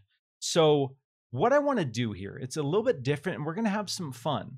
So you and I Okay. are going to role play as executives within Xbox, and we have carte blanche to spend $50 billion. Okay. So we are in the position to buy publishers. We have $50 billion. Who are you picking up the phone and calling? WB. WB. WB. What's your WB. offer? What do you offer in WB? You got 50 billion to spend. Let's see how you allocate these funds. My opening bid is 25 with an option to 30, depending on some things. Now, a lot of people will say the value in WB is IP, and they are correct. WB does not own most of their IP, but you get Mortal Kombat in there. We talked about a fighter deficit. We talked about transmedia. There's possibilities with Mortal Kombat to go with, but you also get the talent of Rocksteady, the talent of WB Montreal, the talent of Telltale, not Telltale. I'm sorry, Traveler's Tales. Traveler's Tales. You get a lot of talent of making a myriad of games. So WB is who I want, and then I use that negotiation with Warner Brothers to say, hey, we can still keep putting Arkham or Batman or whatever multi-platform. That's fine. Think of Bungie style right there. Bungie style. The only caveat, of course, is that Game Pass subscribers only get the Batman Beyond skins. Easy, right there. Ooh, It's okay. mean, right? It's just mean. Just that little Just mean. that No, Game Pass Ultimate perk, the little Batman that's right. Beyond skin. Batman Okay. Batman Beyond belongs to everybody. I don't like when heroes go exclusive. But yeah, WB is the one that I think makes sense. Am I going for my whole myriad here, or just like the one publisher? Yeah, you got 50 billion. So Okay. what else you So, got there? so that's the publisher that I'm talking to. If it's on the table, I want Crystal Dynamics as a studio. Is that on the table? Can I keep playing this game Yeah, that way? yeah. Okay. That's carte blanche. This is a Yeah. fantasy where you got 50 billion to spend. You All can right. spend it however you want. So I'm rescuing Crystal Dynamics from Square Enix, who I think has done a really bad job over the last few years. They basically belong to Sony anyway, with all the flirting they do, and that's fine. But Crystal Dynamics is working closely with the initiative now. We know they're frustrated with their lack of Square Enix support on Avengers. They've had a lot of problems there. I'm an Avengers player. Please don't hate me in the comments, but 7 or 8 of us really love that game. Yeah, there's a dozen of us out here, vocal Avengers there are fans. literally dozens of us. And the end game is good. The campaign is solid, and the middle in between is really not. But that game has like 6 people working on it, and we know that those people aren't happy because they're not being supported. Their team was nerfed. I'm gonna rescue them from that, whether they keep making Avengers or not. But I'm gonna rescue Crystal Dynamics for sure. And from there, I don't know, Miles. Like WB and Crystal are the 2 that always come to my mind because WB brings they bring a lot of talented studios. Those are the ones that I want to enter into the Xbox game studio realm. Where do you think? Where am I missing? I'm missing something. I've had this power fantasy where, Phil and I are sitting in a boardroom going over the numbers, talking about who we're scooping up for Xbox Game Studios here. If I'm going for a big publisher, number 1 pick for me, and I've talked about this countless times, Capcom. Capcom is the person. If I'm Phil Spencer, I'm calling Capcom every single day. And I'm saying, hey, what's up? What are you working on? What's new? Capcom, I think we know their value it's under 10 billion right now. Obviously, you got to sweeten that pot a little bit to get them excited about it. I would offer Capcom 15 billion. 15 billion gets Capcom under Xbox Game Studios banner. You get so many incredible IP. You get some amazingly talented development studios, and that would be such a humongous get for Xbox Game Pass. Having Monster Hunter, Street Fighter, Devil May Cry, Mega Man, all these legacy franchises in Xbox Game Pass. Ooh, mama, that's a move. That's a power play. I think, if PlayStation. Which game are you bringing back though? Which one are you bringing back? You bringing back Mega Man Legends? What are you bringing back? Mega Man X reboot. Mega Man X, going back to basics, revisiting Mega Man X and making it this badass. I would say if I'm doing my dream Mega Man X, it would be like a 3D modern take on a Metroidvania. Like that's kind of more fluid, more open world. You can kind of pick and choose when you tackle the enemies to get powers, but yeah, that's what I'm bringing back. So 15 billion for Capcom. Konami. I'm calling Konami to save them from themselves because Konami is just absolutely nosediving every single thing that they own. They have no interest in making really good games right now. There's talks that, a Silent Hill that could be decent will get revealed, maybe 2 of them. So maybe behind the scenes, they're working on some stuff that makes them more exciting, but I know their value overall isn't very high. Miles, they're making NFTs now, so Konami's got money. No, what they have is speculative money. What Konami has is maybe down the road they will have money. That's the beauty of NFTs, is it can be worth 50 cents or it can be worth infinity dollars. So that's the beauty. And if you're an investor and you hear the number infinity, let's go. If I can make unlimited money on terrible animated Castlevania gifts that people are buying for hundreds of dollars, then come on, dude. Easy. Why make video games when you can do nothing and make money? That's what I want to know. Oh, at this point, like, you made so much sense. It's like, what have I not been doing my whole life, Yeah, exactly. So I'm offering Konami 8 billion, just way overpaying just to be like, please, we just want to make a new Castlevania. We just want to make a new Silent Hill, and we want you to go. We want everyone involved in the upper level of Konami to be gone. Just please leave the video game industry. We don't need you here. You're not helping. And anyone, I don't care if PlayStation buys it, cool. Anyone, literally anyone, please, someone come in and buy Konami for the love of God. They are so frustrating. As someone who grew up playing Turtles in Time, Silent Hill, Castlevania, all these amazing beloved Sunset Riders. Like, Konami was so good for so long, and those days are gone, long gone. So I would come in, try to rescue Konami from itself. Um, Are we buying Sega? Are we buying Sega? People want it, and People sure, do want I'll it. throw it just for somebody else. Like for me, Sega's. I'll give Sega 2 billion. That's all I'm paying. Okay. If Sega wants more than 2 billion, then nah, that's gonna be Okay. a no from me, dog. But I'll Okay. offer them 2 billion. What about IOI? IO Interactive, yeah. That is an interesting one because of the kind of current relationship that they have with Mhm. Xbox. There's Project Dragon, which they're developing under Xbox Game Studios Publishing. Um, Mhm. there's a world where that happens in actuality. I don't know what that Mhm. looks like in terms of what you would pay for that developer. Um, do you pay a couple billion? Do you pay 1 billion? I mean, we got to remember Minecraft. Mhm. Minecraft was only $1 billion. Mhm. Mojang, they bought Mojang for $1 billion. That was a steal. That was an Yeah. absolute bargain. So, how much is IOI? IOI is not, I don't think, on the same level of Minecraft. They're not, but they do own the Hitman IP. 500 That mil? is the 500 milli? Is that fair? No, we're using Microsoft money. We're overpaying for everything. I'll give them a Okay, one billion. 1 billion. No, Absolutely. yeah, Give them a one billion. 1 billion. Dedicate some stuff to player or to developer retention, of course. Yeah. We want that, but yeah, absolutely. Bring them in. Bring them in. Make me some more Hitman games. Make me something like Hitman. And transmedia all of it. You know what I mean? I want a new Hitman show. Yeah, let's do it. To get Paramount Timothy Plus. Oliphant back in the mix, you know what I'm He saying? was good, right? I'd That was love a better Timothy movie than Oliphant, it just should have a been. American treasure, dude. God. Yeah. Okay. And then outside of publishers, there is a developer that I'm swooning over, and people Mhm. probably already know, but it's From Software. So I know Phil's been putting in the legwork, building that relationship with From, flying out to Japan, seeing what they're working on. And Mhm.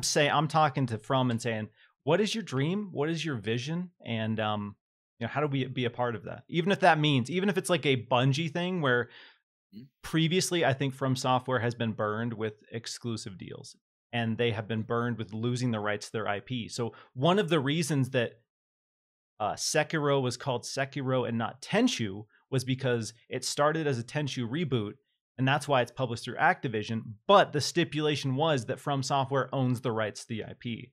So From Mhm. Software wants to ensure ownership because of things with like Demon Souls and Bloodborne. There's a lot of like rights issues that get lost, and I think they've been kind of burned on that. So even if From Software looks like a Destin or a Bungie type deal where they say we Sure. are an independent publisher under your banner, Mhm. I'm making that deal because that studio has garnered such an incredible cult following, and their games just continue to be critically acclaimed, sell well, and they're one of the most consistent developers in the modern space right now, and that carries a lot of weight. So even if the games aren't your cup of tea, because I know they're not for everyone, that still has so much weight when you're talking about gamer cred. When you're talking about Mhm. hardcore gamer cred, From Software Right. has that in spades. So that's kind of what my I don't what I'd give him a couple bill. Give him 5 Yeah. billion. 5 Give billion. them. Give it to them, and see, what it is they want as a studio. I think that you'd buy a lot of player allegiance if you were to bring them in. You'd certainly anger some people, but just tell them to put it on easy and they can do it.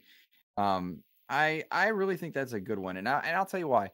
I am not good at these games. My frenemy, Mr. Badbit, often he and I have a lot of talks about this. It's two shout outs in one show. It's too much. It's I too know much. it's too much. Ew, stop I it. don't like it. Stop it. I feel gross, honestly. Yeah. Um, I'm disappointed. he I feel bad. I know. I regret it.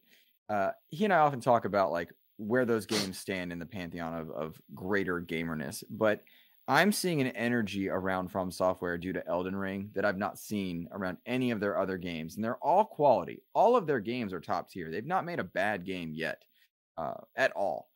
Their games may not appeal to everyone, but it seems like more and more people are interested in Elden Ring in a way that really ups the value of that studio. And to your point, if you are looking at purchasing or partnering, it looks like Elden Ring is going to be the one that widens their spectrum and their reach well beyond what Demon Souls, Dark Souls, Yes.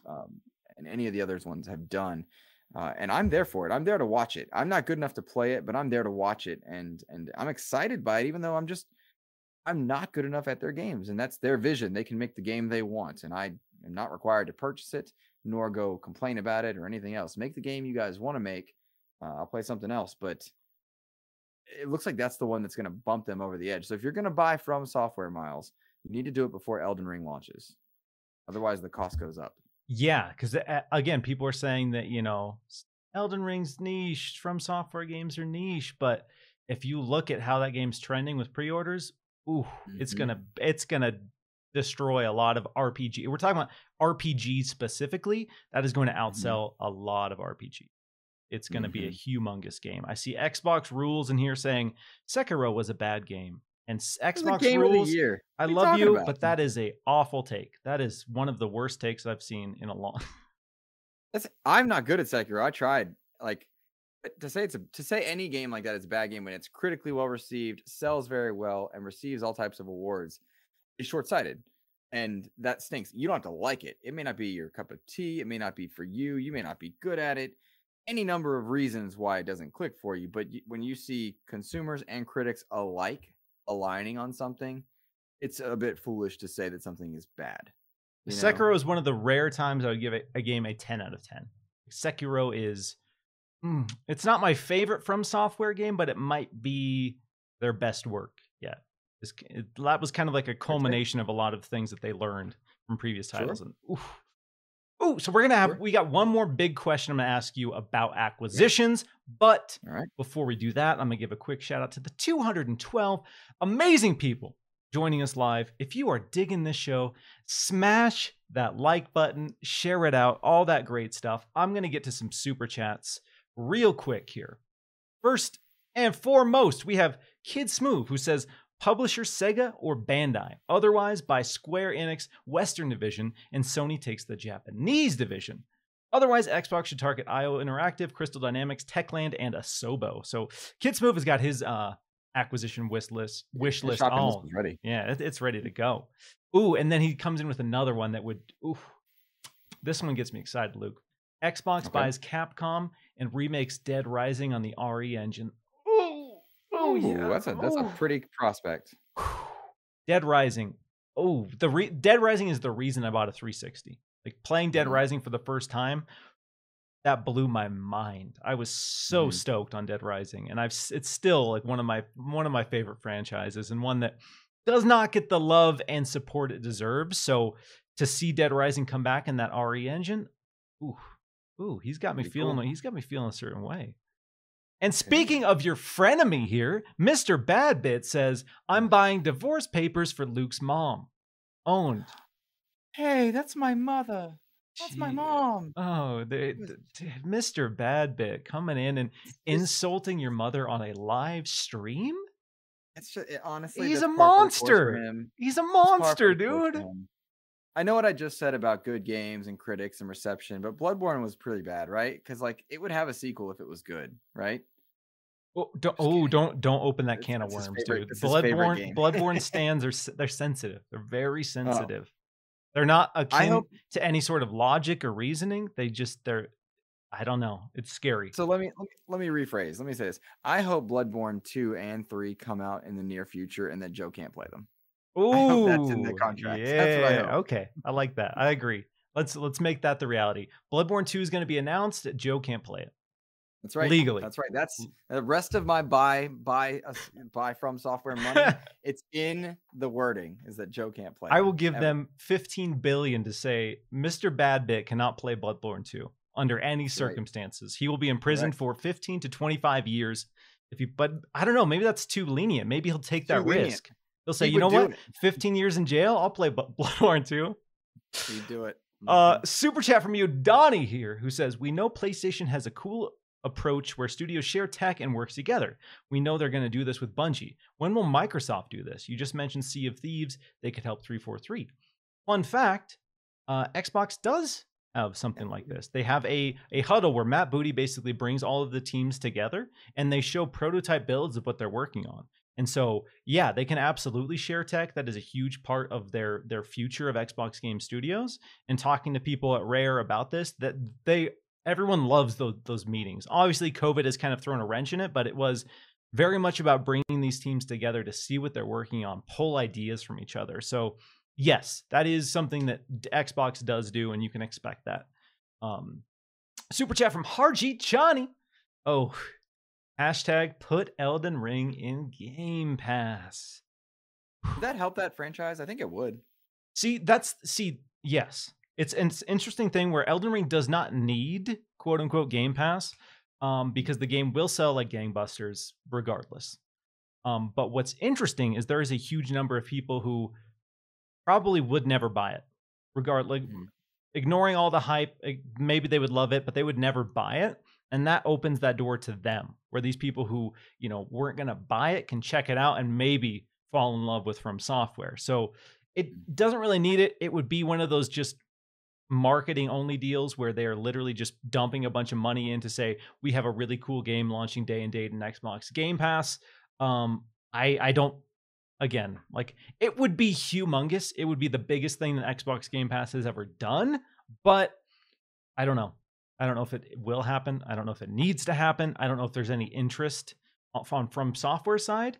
I have a hard time believing that people like Phil and Xbox haven't reached out to say, hey, what's up? How you doing? Yeah. How's that February 25th looking, bro? You need a little engagement boost? What's up? So again, like, yeah, if I still have leftover money from my 50 billion, I'm throwing 500 milli their way for that day one Xbox Game Pass get.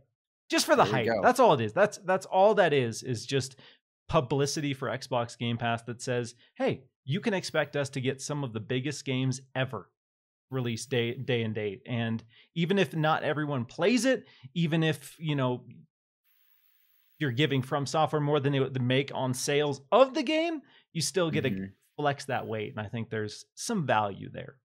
But again, they did that with Outriders last year, and you can say like the reception of Outriders after the fact.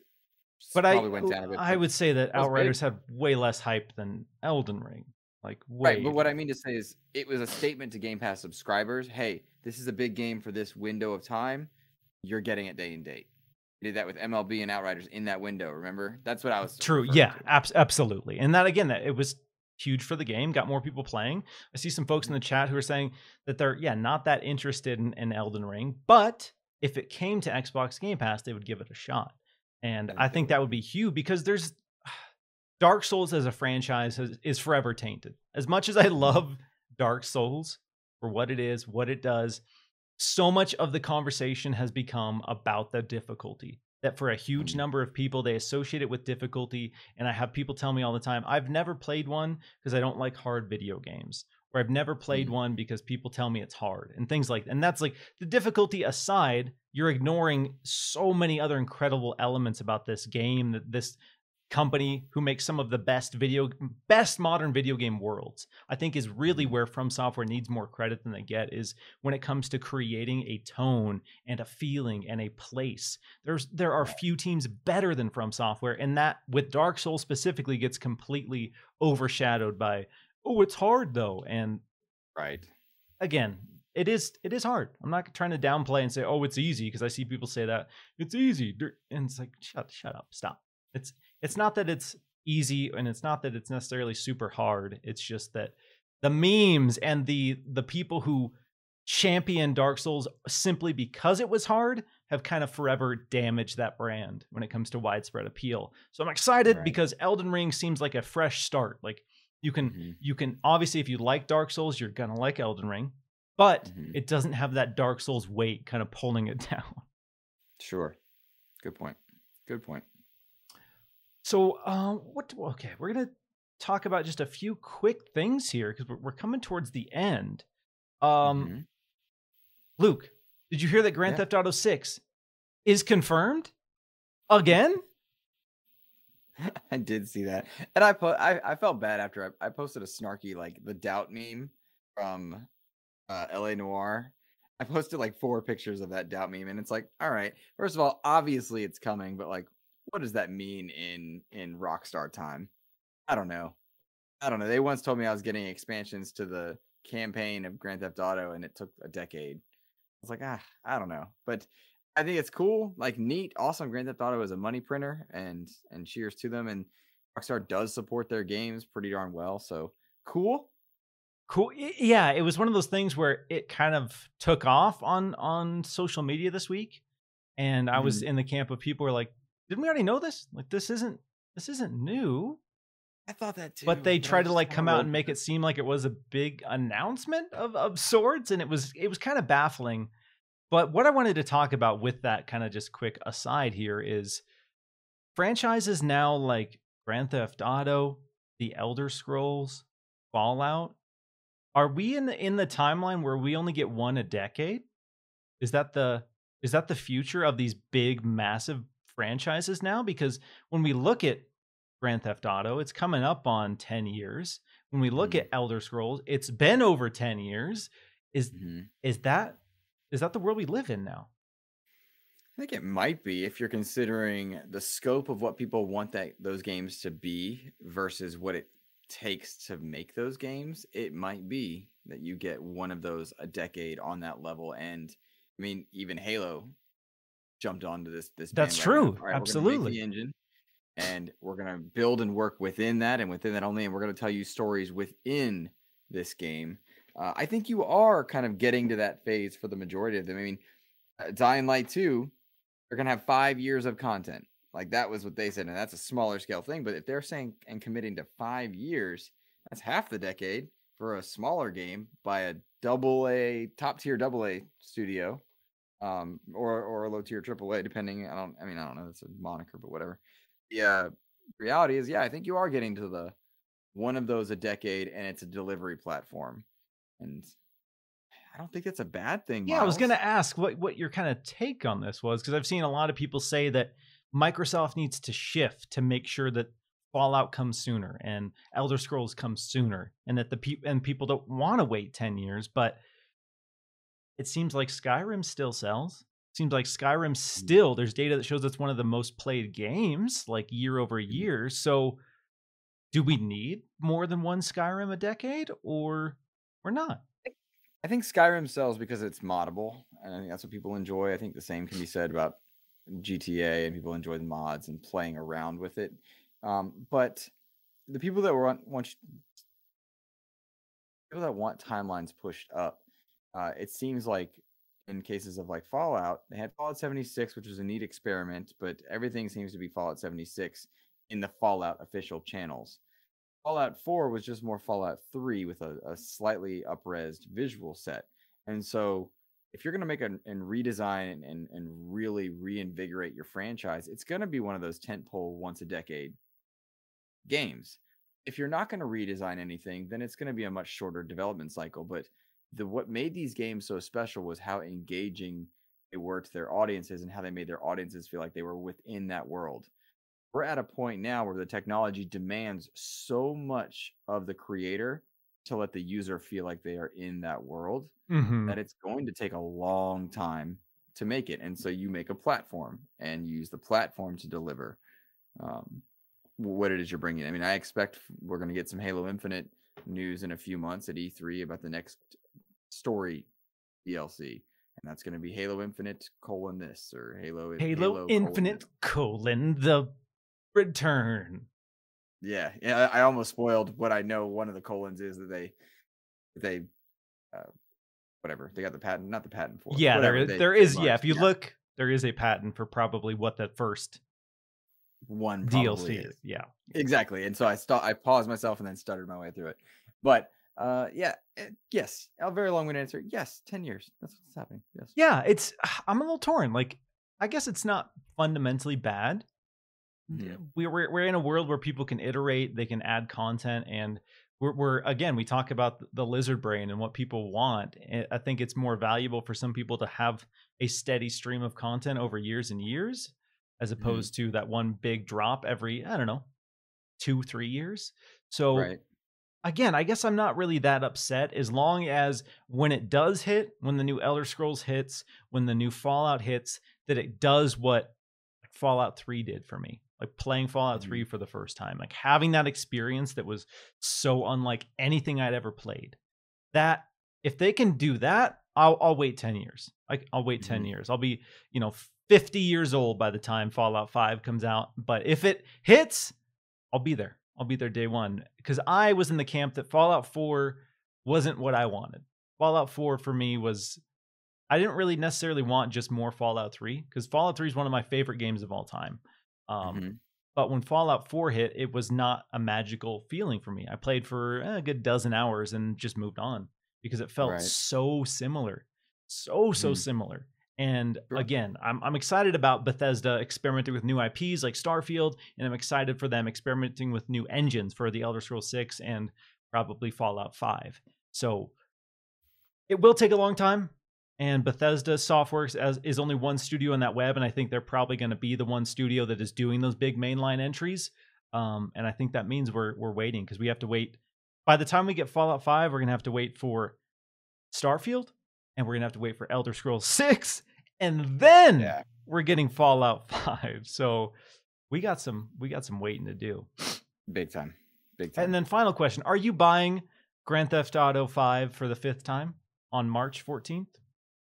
No, I haven't bought that game in a while. I really loved playing. I played that on my PS3, and I think again on my PS4.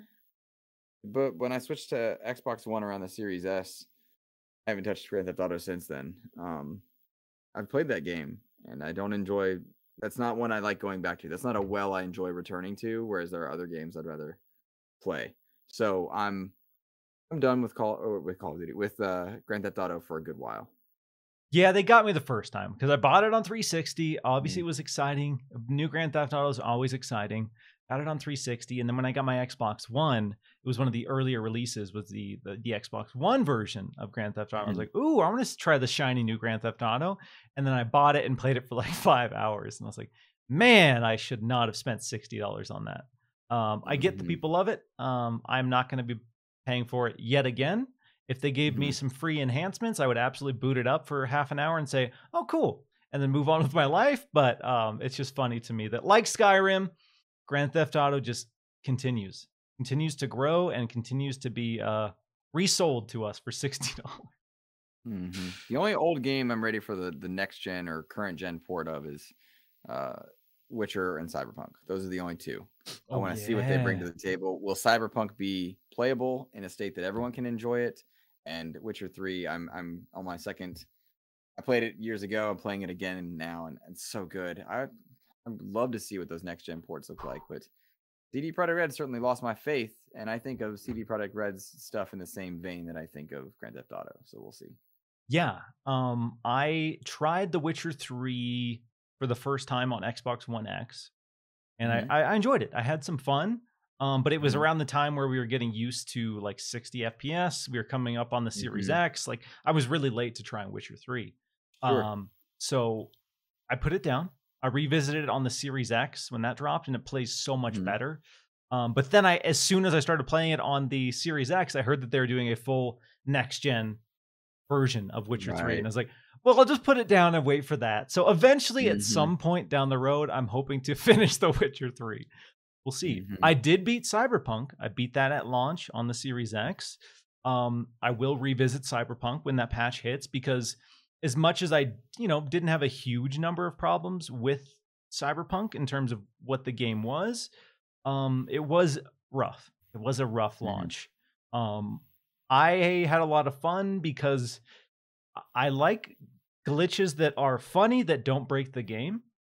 So when NPCs were T-posing through cars, and when I would come into a room full of 20, 30 people and they would all be T-posing for a couple seconds, that was funny to me. I had a good laugh. It didn't break my immersion because I was just in it for the ride.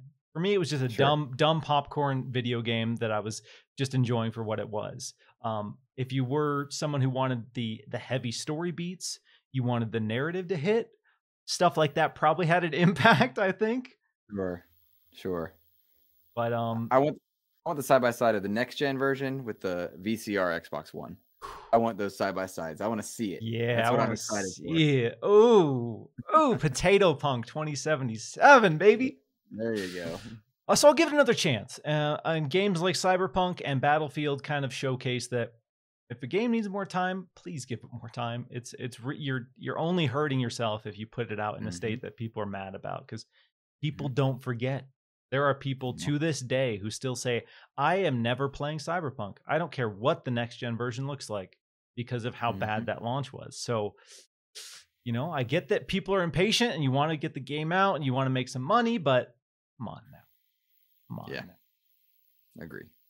All right, Luke, we're at 2 hours, so we are going to wrap this thing up. Huge shout out to everyone who tuned in, who hung out with us. Appreciate you guys. Luke, for all the people who joined us today, where can they get a hold of you? Well, it was an honor to join you, Miles, and I appreciate you inviting me to be on. You're one of my favorite people around, and so I appreciate you. And to any listener who enjoyed my takes or my thoughts, this is pretty much how I talk over on the Xbox Expansion Pass. And XEP is on all your podcast services.